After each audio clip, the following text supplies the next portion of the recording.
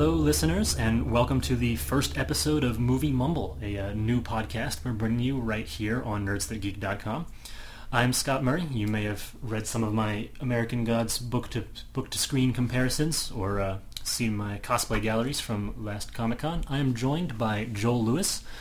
You may have read some of his clever and incisive comics analyses, which he's got up on Nerds That Geek. And with us is Tim Gerard. Hello. Tim wrote some... Why are you going to say it like that? Hello. I got nervous. Welcome, Let's do it live. Welcome, everybody. Hello. You may have read some of Tim's column write-ups from last year's Comic-Con, or he was on the first night of the Denver Symphony podcast. So Movie Mumble is a new monthly podcast we'll be bringing you, where the whole purpose is to broaden our cinematic horizons. I sat down one day and looked at the movies on my shelf and realized a large number of them are films I never would have watched, except that friends had, made me, or just had them on in the same room, or a couple of classes I took, and I thought, man, I really want new friends to show them all my cool stuff, and for them to show me new stuff I'd otherwise overlook. So that's why we're here. Every month, we take turns picking a film, and we all watch it, and then we talk about it, and in an effort to, as I said, expand our cinematic horizons. The films might be famous, they might be obscure, you might already have seen them, that's fine. What matters is that they're new to at least two of us. And we will be spoiling everything we talk about every month. This month, for our first pick, Joel was our decider. What did you bring us this month, Joel? So it's called Dragon Lord. It came out in 1982. It's Jackie Chan's third movie that he directed. He also starred in it. He wrote it. He choreographed it. He's basically Kung Fu Charlie Chaplin, and this is a great example of that. Just a little background about how I first came to watch it. I often go down the YouTube rabbit hole of Jackie Chan stunts, and just within the playlist that shuffle through, I saw this really cool sport sequence. It's one of the coolest things I've ever seen. It's basically hacky sack, badminton, and soccer all rolled into one, and it was amazing the way it was shot, and that's why I picked up the film in the first place. And it's a lot of fun to watch. So. I would absolutely agree. The sports sections were captivating. Absolutely. There were two particularly interesting sports sections. The one Joel mentioned is the second one, which actually does come back to play in the plot. Yeah. Just kicking around the rock. But the first one, the opening, that's Shaolin soccer, you said? Well, I the way I described it was fuck Shaolin soccer. Yeah. It's Kung Fu rugby, basically, is what it ends up being.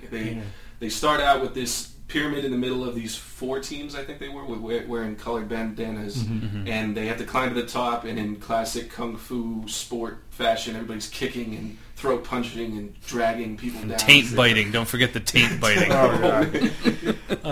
As they try to get to this golden egg at the top, and the idea is to get the golden egg to their home base and wrap it in their colored scarf and throw it around.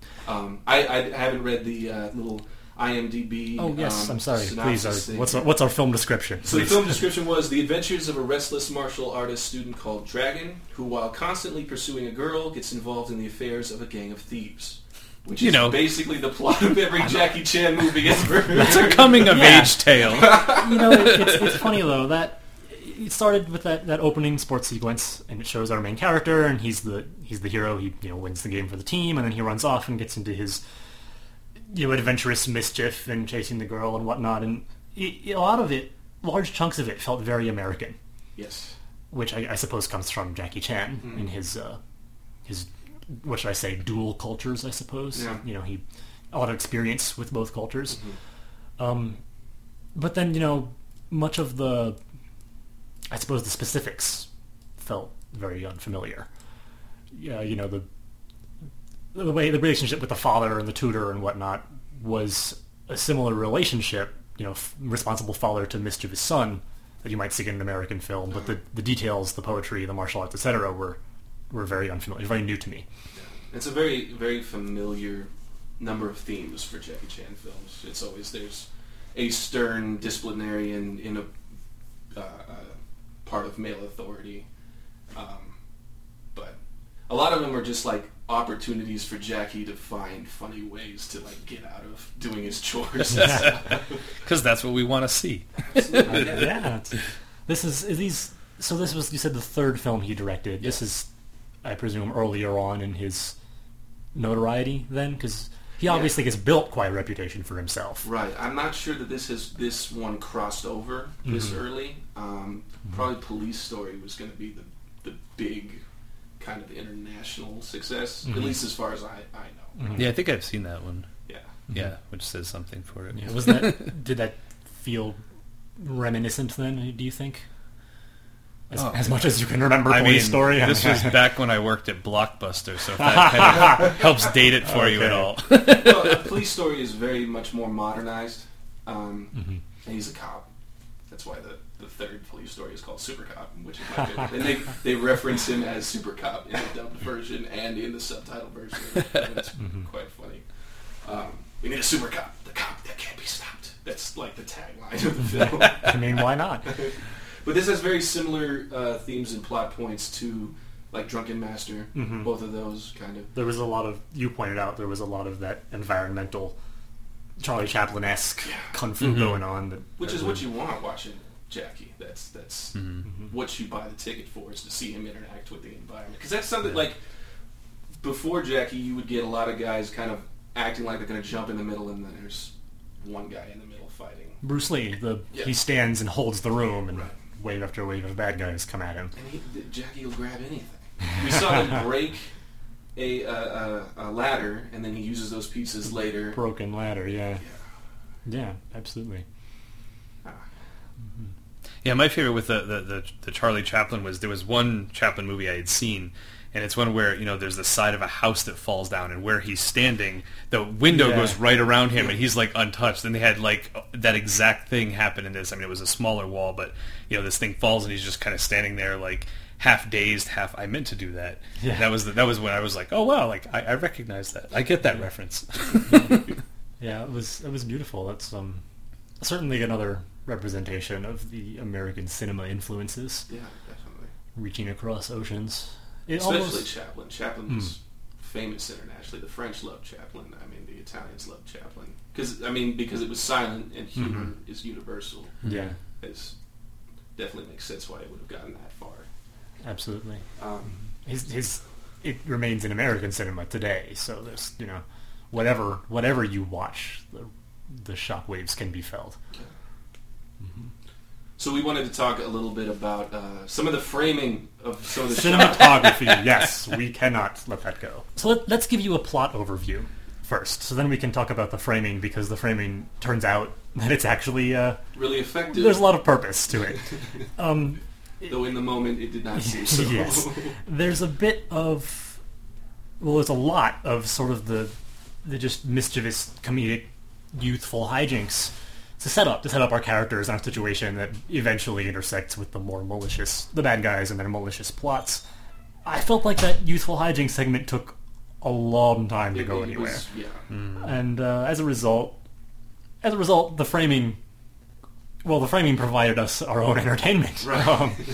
Why is that spear covering his face? Yeah, there's a point where the big bad evil guy is standing in the middle of a courtyard full of dudes, and there's a spear just middle of the shot, right in front of his face. Apparently for no reason. There's a shot in a mirror, in a dirty scratched mirror that zooms out onto the full room for no reason other than, oh, this looks cool and I saw it in a movie once. Actually, the very first scene that we see the bad guy in, it's poorly lit. Everybody's dark. Nobody can see their faces, and it's kind of like, why are we shooting this at night? Yeah, all these bad guy scenes. When he's standing with the sun behind him and it's washing his face out. All these bad guy scenes were shot so. I mean, I'll say poorly, although you'll see why I'm hesitant to use that in a moment. I joked with the guys as we were watching. It was like, man, whoever they got to do their second unit cinematography is, Cousin Ed down the street. Jackie's Cousin Ed. Yeah. Come on, Jackie, let me help. Okay, hold this camera here. Don't move. I really like the spearhead. Although, as it turned out, there was a purpose. Yeah. The big reveal. The big reveal, yes. Of the eye. The eye. The stepping into what would be the climactic fight our big bad evil guy steps in, and we see his face for the first time, and He has a milky white scary eye. it sparkled. I swear I saw some post-production sparkle effects And there's on a there.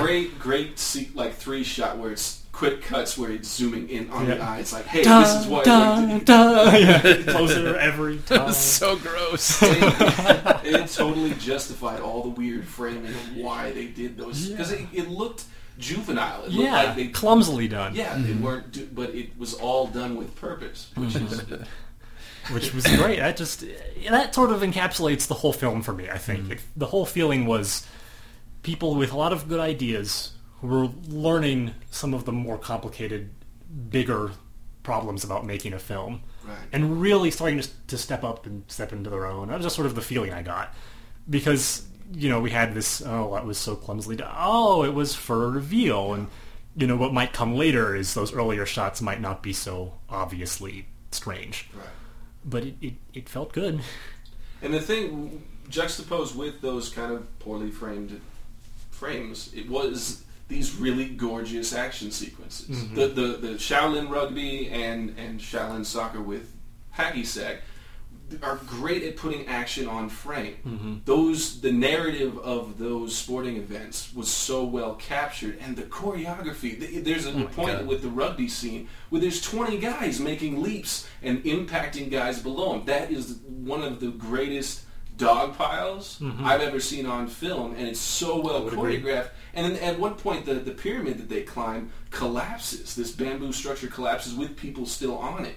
30 or 40 people, and so the ability to put that on frame without getting anybody hurt is spectacular. And that was kind of as we were watching these poorly framed shots, it's like, okay, well, you can still see that Jackie knows how to put stunt on screen.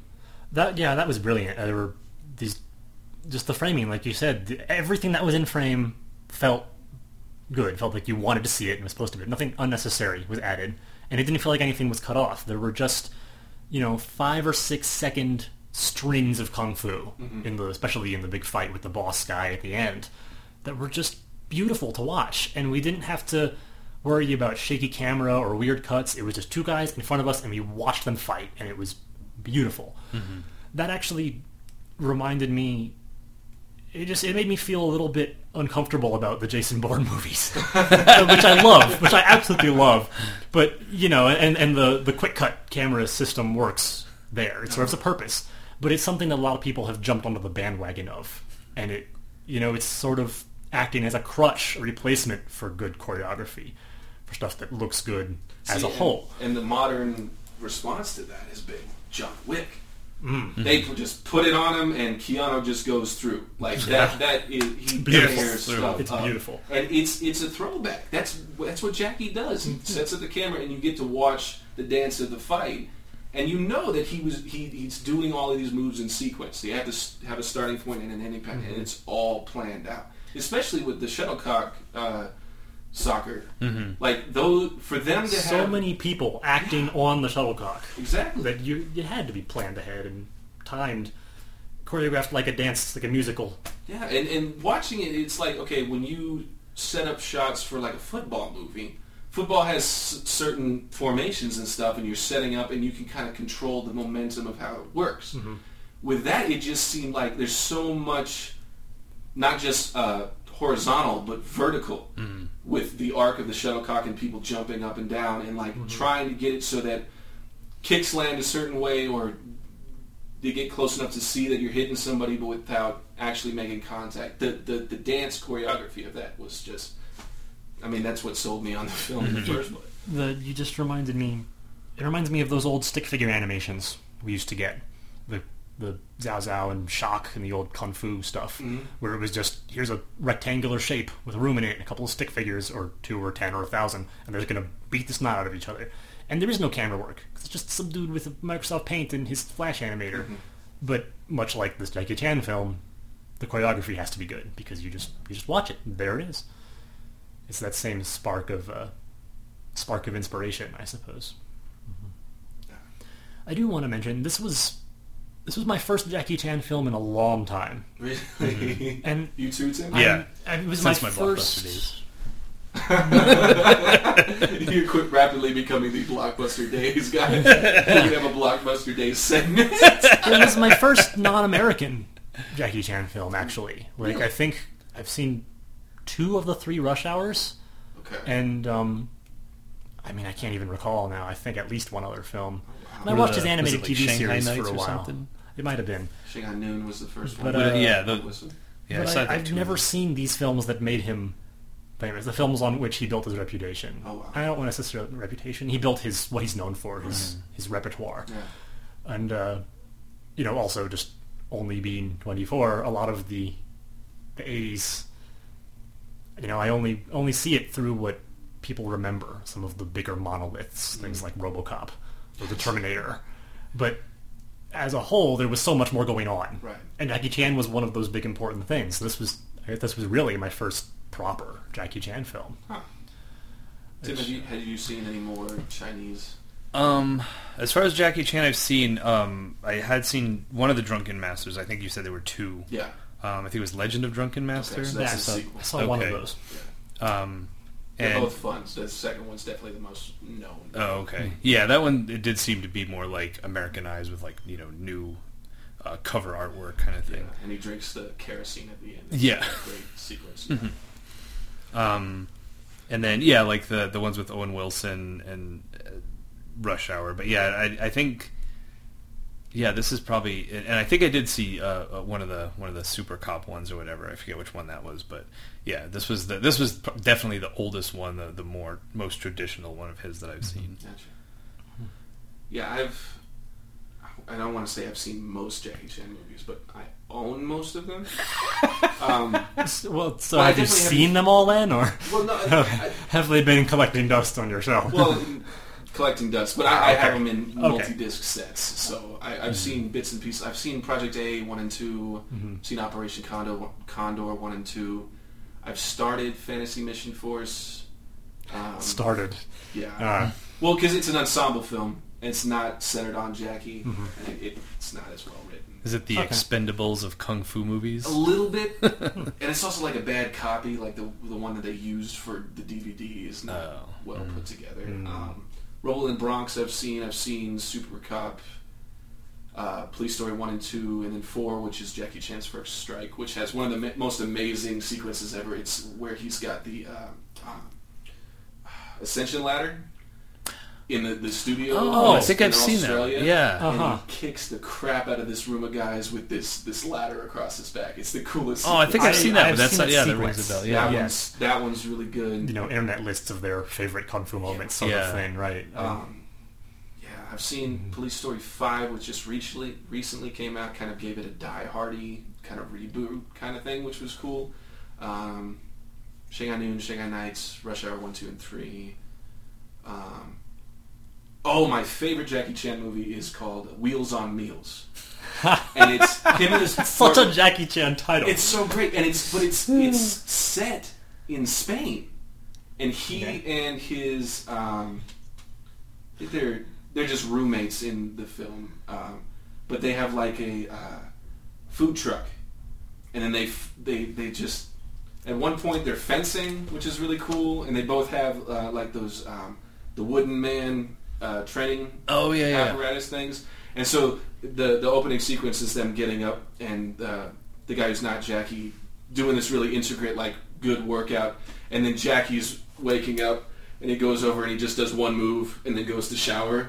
It's they're a great pairing, and it's the final sequence. Jackie gets as beat up as I've ever seen it.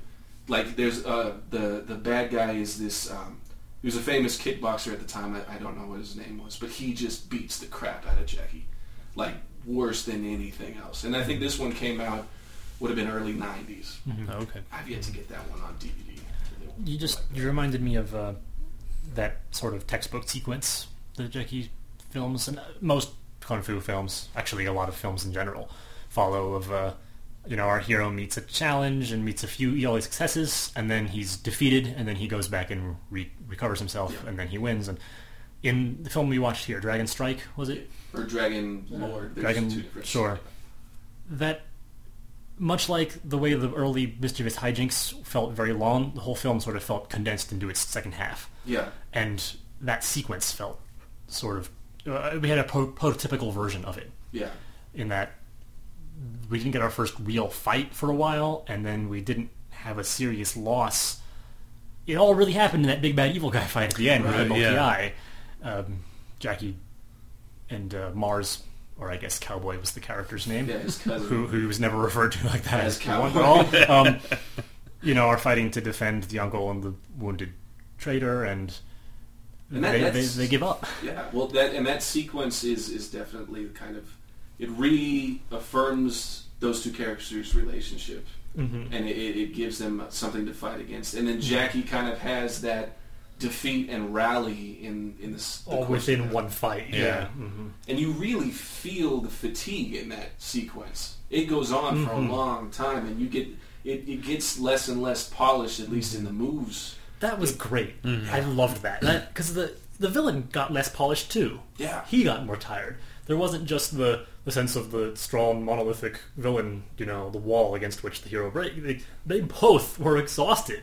There was that beautiful sequence where the villain's hanging onto a pole, not trying not to fall from the loft, and Jackie's just hanging onto him. Just yanking and they're both on him. just like, he's yanking on the villain, and the villain's like shaking. They're like children, because the fight has just gone on that long. We ran out of moves, guys. And it would have made for some interesting gifs. That's for sure. A lot of latent homoeroticism in Kung Fu films. Maybe the internet can provide. Yeah, or we can. Or we can, sure.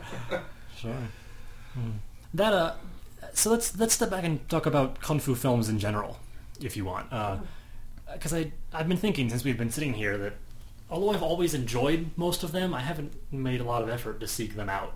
The first two Ip Man movies, the Rush Hours that I mentioned, a lot of it turns into mixed things like John Wick or Jason Bourne, where they're fighting movies of a sort, but not necessarily Kung Fu. And it sort of occurred to me that there's a whole chunk of cinematic history here that I've only dipped my toes into. You've already talked to Joel about how well versed you are in the Jackie Chan side of things. Yeah. Tim, I don't know how much Kung Fu you've engaged in. I did go down at a certain period in my life. I won't mention it again. But I did. I did go down. Blockbuster Video. Tim, I haggle with him about your late fees. VHS videos from the past, courtesy of Tim. Don't worry, he'll rewind them for you. No need to rewind. No, they're due at noon now. It's been that way for a year. It's not midnight anymore. It's noon. You can't bring half a loyalty card in here. What? What happened to the other half? Okay, I'm sorry. Tim, No, it's please. Thank you for allowing me to relive that. Anytime. But I had gone down a pretty big Jet Li rabbit hole. And I really dug his stuff, and I dipped into some of his older stuff. I can't for the life of me remember any of the names of them. I think one of them was Fist of Legend, because I remember like reading that was one of his best ones. I think. Is that early year? I think so. There was almost this like militaristic type thing. It wasn't like when you think of something like Crouching Tiger, Hidden Dragon, or Hero, like that kind of like I don't even know what you would call it. But this like everyone has like the green military uniform. Gotcha. But so it was really weird, like to not see that sort of the more mythological looking type kung fu fights. Like I think they were meant to be like way like more real and gritty, and I think there still was wire work, but it wasn't the sort of Crouching Tiger running on the trees type stuff. Like it was more like, okay, this is like a room full of dudes fighting, and but like I remember reading too that Jet Li is like one of the fastest, where they actually have to slow stuff down to be able to see the moves, and it was incredible, and it was interesting to see him too. Whenever he wasn't having to speak English in a film, he was like a way better actor. Like you could just tell everything was more natural, and like so that was really cool. Maybe at some point I should research those, because there were just so many incredible fights there, so many the way they were kind of gritty and real, and almost this sense, and we know they're choreographed, but I think the idea is supposed to be that these guys have been doing this for so long, so much of their life, it's all reflex, and somehow you definitely got that sense, probably kind of like with Jackie Chan, the whole just like using what's around him kind of thing and easily adapting to what they're doing. So it was really, really cool. I also like when they'll sort of add like weapons or other things. You kind of throughout the movies graduate from just like hand-to-hand combat to like, okay, now we're using weapons on top of that, and how they'll adapt to the different weapons. Like, oh well, you've got this thing and I've got a sword, so how? Okay, and two weapons is different from one weapon is different from no weapons. Right. Yeah. And like it's one thing to see two people fighting against each other with swords, but if one's got a bow staff and the other one's got swords, it's like, oh, how do you do that? Where you're still, countering the attacks and stuff like that. They've each studied how to handle the asymmetric fight. Yeah. See, all of the things you're describing right now is why I did not like the Iron Fist Netflix show. Oh, okay. That's what I wanted. Is that level. That's yes. Yeah. This is what I want from kung fu centered anything. Yeah. Is the idea that it's improvisational. And it's the idea that it's become natural and you're using what's around. And people have different skill sets and different specializations within those classic weapons. Yeah. And Jet Li does that amazing. Mm-hmm. Yeah. What is the one where he's been, like, muzzled for a long time and he, like, plays the piano and he, like...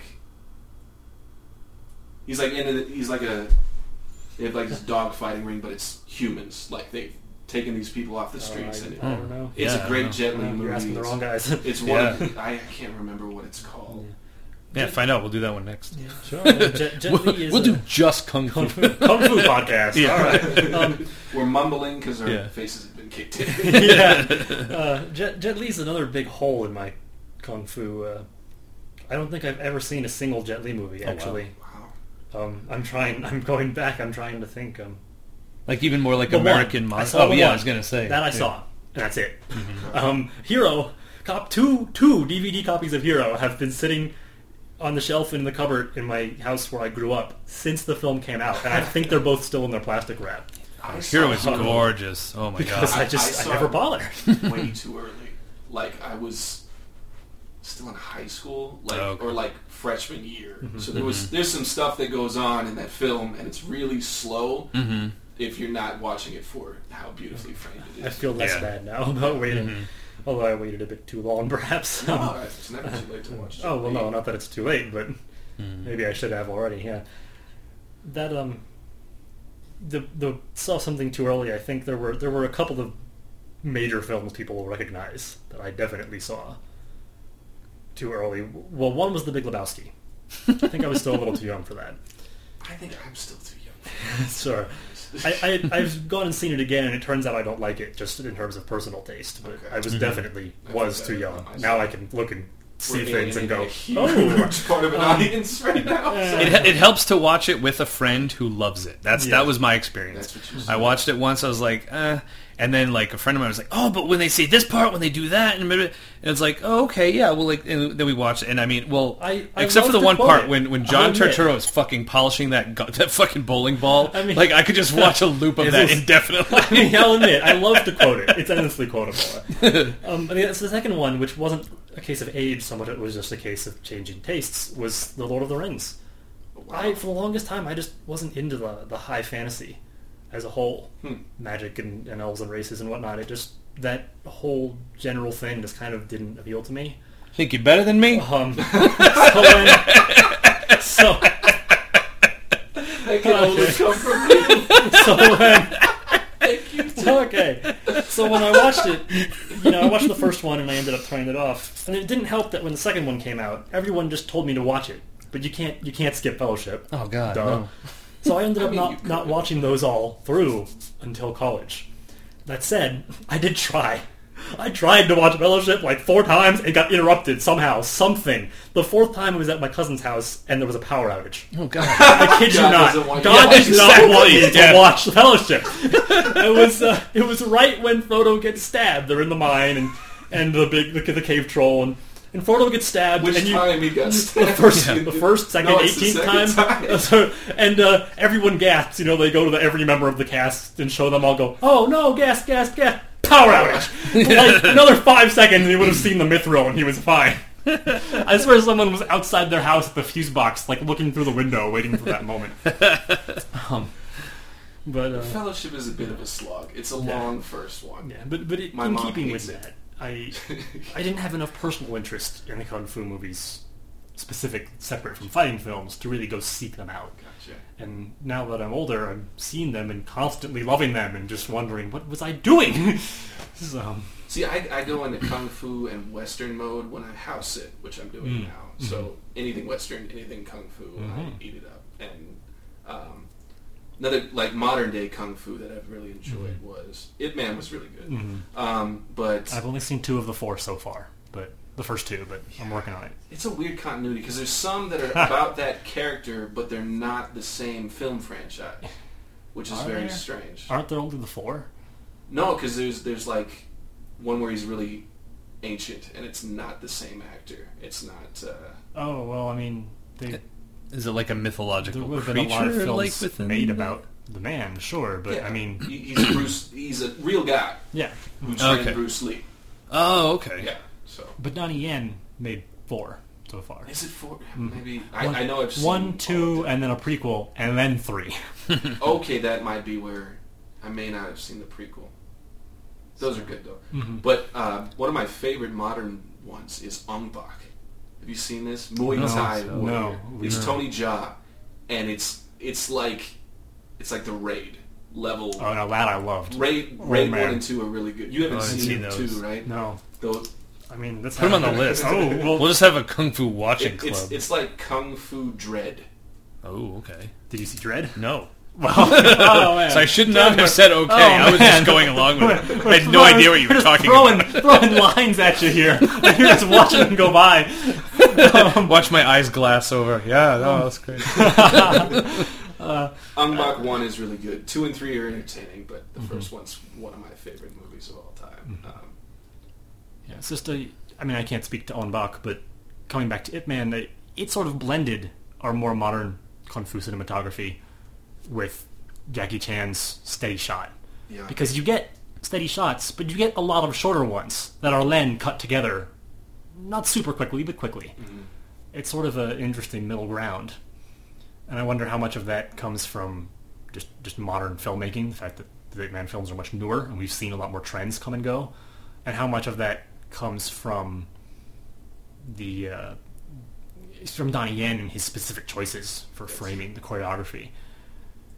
And that's another, is that Hong Kong centered production? The second one is, Okay. or I mean, the second one takes place in Hong Kong, I suppose, but production, yeah, because Donnie Yen's from Hong Kong, isn't he? I believe so. I think so. So sure, if you mean in terms of the filmmaking environment, yes, I think they're all. And it's just interesting to see how that process has evolved and moved away from its roots, but then back. You know, it's kind of still bearing The circular sort of trend that we see here in American cinema with, well, just with superhero movies. I mean, there was the old Supermans, which there were 4 of. How many? 4, 3, 5? 2. 2. Yes, 2. There have only been 2. And then there were the 2 Batmans, right? Yeah. Which the first 2 and then the other 2 fought, killed the dinosaurs, the Ice Age, and you know, because there was a time when superheroes captivated the world, and not so much in film. You know, certainly Adam West and TV and always in print, but there was that kind of just dead stretch after the 4 other Batman films were done, where we didn't really get a whole lot until Spider-Man. And then for a while it looked like Spider-Man would stand on its own. And then we got the first Dark Knight, the Batman Begins. And then Marvel just brought it all roaring back into the... Marvel and Disney had brought it all roaring back to the front. I mean, post Spider-Man, we did get 2 Fantastic Four films and a Superman return. Oh, I'd forgotten about those completely. I blocked them out. They're infinitely more watchable than the most recent Fantastic Four. Yeah. See, I saw the... how many Fantastic Four films have we had? 3. I saw the most recent. Which you enjoyed. I think we had this conversation. It was, it was fine. There was a lot of good potential there. It wasn't quite realized, but there were good pieces. And I saw the first. I did not see the Silver Surfer. Oh dear, that's a whole other That conversation. is its own conversation. I think we've talked about this. Yeah, like I try not to be negative about films when I'm watching them, just because it's like, okay, like maybe it's me, maybe I'm missing something. But there were just some films that I watched, and I'm like, who did they make this for? And that was the most recent Fantastic Four. Like who said like, oh, this is a great idea, and these people are gonna love it. Like who was in this meeting? Like who greenlit this? Like who said like, no, yeah, that's what we. That's where the others went wrong, and that's what we need to fix and do this instead. And I was just kind of like watching it the whole time, like, is this real life? Am I dreaming? Like, am I having a dream, like a fever dream, that I'm going to see Fantastic Four, and this is what my mind is putting together? Well, yeah, if they were going to make a movie, it would be like this, and it would have this, and this is what Doctor Doom would be like. Sure, like. Sure. It's funny because I didn't have that problem with this, with Dragon Strike, Raid, Attack, Dragon Attack, Dragon thing. Dragon Man. Okay. Dragon Strike. Dragon Those Lord. are the 2 options. Lord and Strike. I'm never gonna. Anyway, The third one he directed. I didn't remember. I didn't have this problem with this. The who did they make this for? Because it just hit so many familiar tones. Right. The mischievous youths getting involved in something bigger, and then the pretty killer kung fu action at the end. A lot of these movies have been made. Yeah. And they're made because they're fun. Right. And this was fun. I had a really similar was. experience yesterday. I was watching the very first Fast and Furious. Like, this is black and white. I saw that on your desk, yeah. So, my boss, Jerry, let me borrow it. Oh, nice. So by very first, do we mean... There wasn't one from, like, decades ago that I'm missing, right? We mean... No, this is the decades ago. That Oh, you there is one. Yeah. Okay, I did not know that. It has no connection with the current franchises. There's very little in common. It's just sharing the name. Okay, I did not know that. But it was kind of the situation where I put in a movie that's black and white. It's only got a running time about 70 minutes. It's not doing anything particularly ambitious, but it just feels like something that you would watch at a drive-in. Something that's entertaining for what it is, that you have a little critical analysis of it, but it's just fun. It's just, this is what you used to go and see. And it was an interesting kind of coming to this. I mean, point of this club is to share stuff, and the first 30 minutes of this is this movie we just watched was slow, and I was like, I don't know how I feel about this.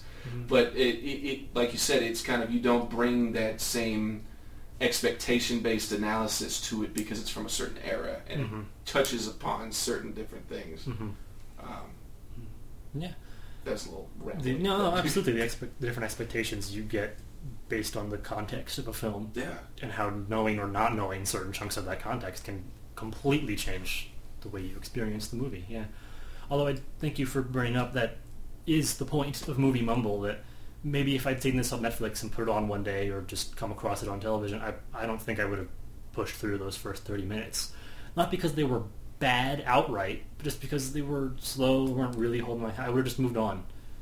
But instead, we finished it, and I had a blast. Yeah. So thank you very much, Joel. Yeah, absolutely. There was great purpose to that. Yeah. There was something about this that struck me. I mentioned earlier as there were parts that felt very American. But there was something about the overall lightheartedness that, other than just being for fun, which it was, it felt almost a little timid. Which I realize is a bit strange when the film had so much youthful mischief in it. Yeah. It just, there were parts of it that felt a little bit... Yeah, timid is the only word I have, I guess. Sort of restricted. Like maybe they would have liked to be a little more drastic. There's definitely political commentary going on in it about the I mean, this is a big theme in most of Jackie's films, is that there's, and this is a plot thing we didn't even talk about yet because we were trying to talk about the plot, where there's a group of thieves that are stealing Chinese artifacts and selling them to colonialists, and that's very. The film takes place roughly in the mid 1800s, maybe earlier. Yeah. There's the gun, which is the only one we see. It's a muzzle loading weapon. Yeah. So that's about our only clue to the Yeah, the and time. like specifically about that, it's interesting that they have this kind of commentary on Western consumerism and materialism, because the cowboy character, his father's very wealthy and he's getting all these new It things, is. like both, the rifle. both fathers are very wealthy. Yeah, but the cowboy's father is directly related to the thieves. Yes. That we find out. No, yeah, Not you're related right. You're to, right. but in dealings with him. So he's getting a lot of westernized Stuff. Stuff, The like- pants with the zipper that Yeah. Mars is wearing, and the Oh, yeah. gun and the telescope, all that sort of thing. and the pocket watch that sings, yeah. or doesn't sing, but it Well, has. the music box pocket watch, right? Yeah. Yeah, It's so interesting. it's got little bits and pieces of, okay, there's this Western influence that's trying to rob this culture, but it's not as pointedly about that. And Yeah, I don't know it's if about that's the consumerism, which is inherent in Western culture, not about the exploitation that was inherent in Right. colonialism. And it was kind of weird to see the confusion that Jackie and well, I guess Dragon was the name of Jackie's character, but those two characters, Dragon Cowboy, Jackie and Mars. yeah. Well, I wonder why if that was why his name was supposed to be Cowboy, because it was his father that was kind of in cahoots and kind of Cowboy dealing with and all that Dragon. stuff. That's Yeah, interesting. but so I wonder if it was almost because we watched the dubbed version. So I wonder if that was sort of a decision made, like, oh well, the people who were adding the English dubbing to be like, yeah, we don't want to turn it into this East against West thing, like let's use his real name, because they called him Mars, which is the actor's real name throughout the whole film. Right. That was something, we watched it with a dub. We had the option of an English dub or of subtitles. We just went with the dub. Because I'm bad at reading. Well, because I mean, why not? Do you know any major differences, Joel? Have you seen both ways? I know sometimes that can be really important, and sometimes it can just be issues of phrasing and vocabulary choice. I don't think I've seen this one with subs. Okay. Usually when I'm watching Jackie Chan films, the main difference between sub and dub is the fact that, for the most part, Jackie does Jackie's character's English dubbing. But there are certain examples in Hollywood early where they got real generic, plain white guy to do Oh, it. yeah. And it's really, really distracting. And that's usually why I choose to switch over. Yeah, I don't think it's as stark a contrast as, say, like the Godzilla films, where Oh, right. dubbed and, original Japanese version of Gojira is very, very different from the American. That's where the entire stereotype of mouths moving with no words coming out, comes from. Yeah. Yeah, so I think because Jackie had so much input, maybe not on the American or Western distribution side of it is, but I don't think there would be too much deviation, at least from what I've seen. Sure. Yeah. But what I was saying about the musket and their interaction with the musket was really interesting, because it's almost like it's that childlike mischievousness, but it's almost like a portrayal of Asian culture as not as smart, not being able to figure it out, because it's kind of comical. It's got a duck ignorant season is too rabbit. strong a term, but it's more that they were less concerned with the- exploring foreign concepts, Mhm. because they all had the sacredness of the temple, the big fight there, and they all knew the different sprigs and how to do their prayers and all that sort of thing. But then the musket comes up and it's just this toy for some slapstick humor, as is the cannon. Right. As is the music box pocket watch, a sort of pretty trinket. There was definitely again, isolationism is too strong a term, but just sort of a Naivete. maybe, yeah, they're just lack of concern, I suppose. Gotcha. Doesn't carry the same kind of weight because they just don't experience all the time. It's this new novel thing. To Exactly. play with. Gotcha. It's particularly interesting that, I mean, we mentioned earlier Jackie Chan has a lot of depth in both cultures, and it's particularly interesting the political statements we got here, that they were fairly subtle and they weren't particularly pointed, as you said, but they're there. They're absolutely there. And they keep these are familiar themes. He comes back to them. So this is the narrative, by and large, the narrative that he continues to tell. It's neat to see the beginnings of that, and it makes me wonder about bringing his films over to the U.S. From a studio standpoint, because let's face it, politics is in movies. Of course it is. It's in everything, and there are films that have had their U.S. localizations and or distributions and such held up or just prevented completely because of political discomfort or just outright bias. And it's funny that Jackie Chan has become such a big name when all of these films hold a lot of those themes. I think your choice of the word funny is the reason. Because it's so... Jackie's never the vindictive badass or the chest-pumping badass. You can see him when he gets hurt. You can see him try to avoid a fight. You can see him run away. I think there's very little bravado about the characters that he plays. And I think because the way his characters act is comedic and the way he sets things up, it's funny, that might have been played a part in disarming maybe some of that political commentary that he makes. Yeah, it's what's there is a little more subtle, and then the humor helps temper the point. Yeah, I think you're right, Joel. I think that's absolutely a major factor. He's just damn charming as a human being. Did you guys see his Lifetime Achievement Academy Award acceptance speech? No. It's so sweet, and it was really sad that he didn't get to... It was like the night before, because that's when they do all the technical and all those things. And he finally got up and got to give a speech, and he's like, I broke so many bones for this. I'm so happy to be recognized for it. I mean, the man has done really consistently fun, entertaining, innovative stunts, the way he writes things, the way he puts things on screen. It's a great little corner of film history to follow what he's done. And it's easy to overlook, too, because it's a piece of a genre. Yeah. And shortly after a couple of my first Jackie Chan films, I was talking to somebody, I'm never going to remember most of the conversation now, but they knew better than me. They knew how important he was, that, as you said, he's made a little piece of film history. He's got his name on it. It's for him. And that just never came through somehow in the admittedly few films I watched and what I heard from word of mouth.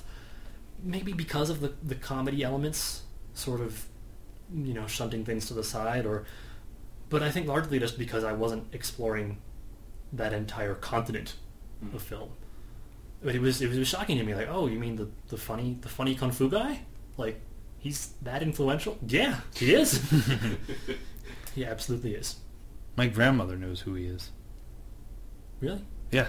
Like, I remember one time her, saying about either some movie she watched, and I was like, wow, like, my grandmother knows who, like, this famous kung fu actor is. Like, that's going to say something that he kind of crossed the genres like that, and like... Cross-generational. Yeah. Absolutely. My dad met him. Really? You guys No. So my dad used to work at the Cooper Theater, which was right here on Broadway Boulevard, Colorado Boulevard, like where Qdoba, on Broadway or on Colorado? On Colorado Boulevard. On Colorado, okay. So like where the Qdoba is and those dealerships used to be this huge multiplex, and there was like a recreation center where they had like pool and stuff. This was 40 years ago. Okay. And so he worked it, and they had a premiere for one of Jackie's first movies in the States. And Jackie came up and he got popcorn. Oh, wow. Went and sat it, and my dad gave him popcorn. That's awesome. That's amazing. It's really cool. That is awesome. Yeah. You don't get a lot of those stories from people who work at movie theaters now. Yeah. Well, it doesn't. The premieres are fancy events. They're very strictly controlled and all that sort of thing. It's less, and there isn't even a premiere tour of sorts. Yeah. Where they go to different locations. They just hit the big cities for the parties. A screening happens to occur.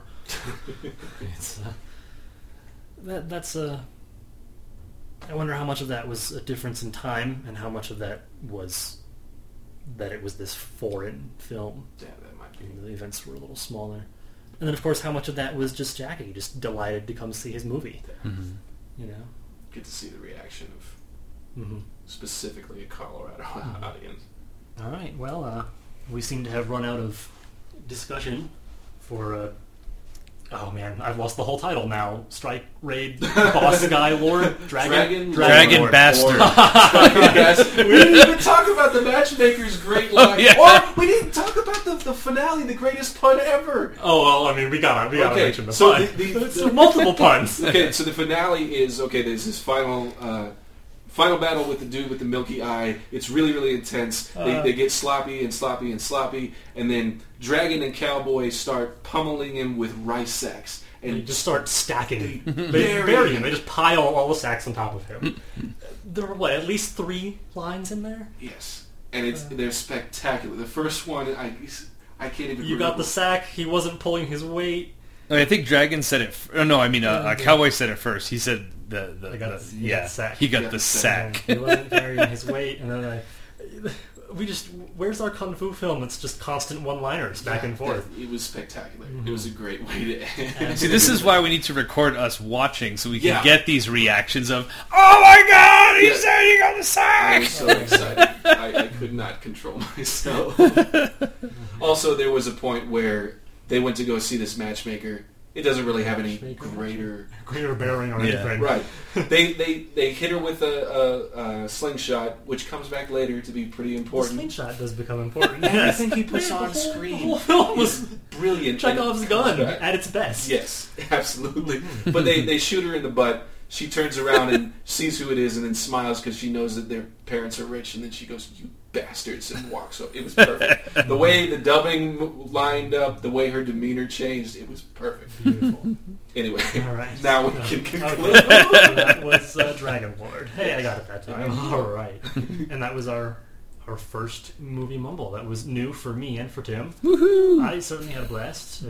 And it has absolutely reminded me that, oh yeah, Scott, might want to go watch some more kung fu movies. Like I said, they just sort of get left by the wayside. I need to change that behavior. What did you think, Tim?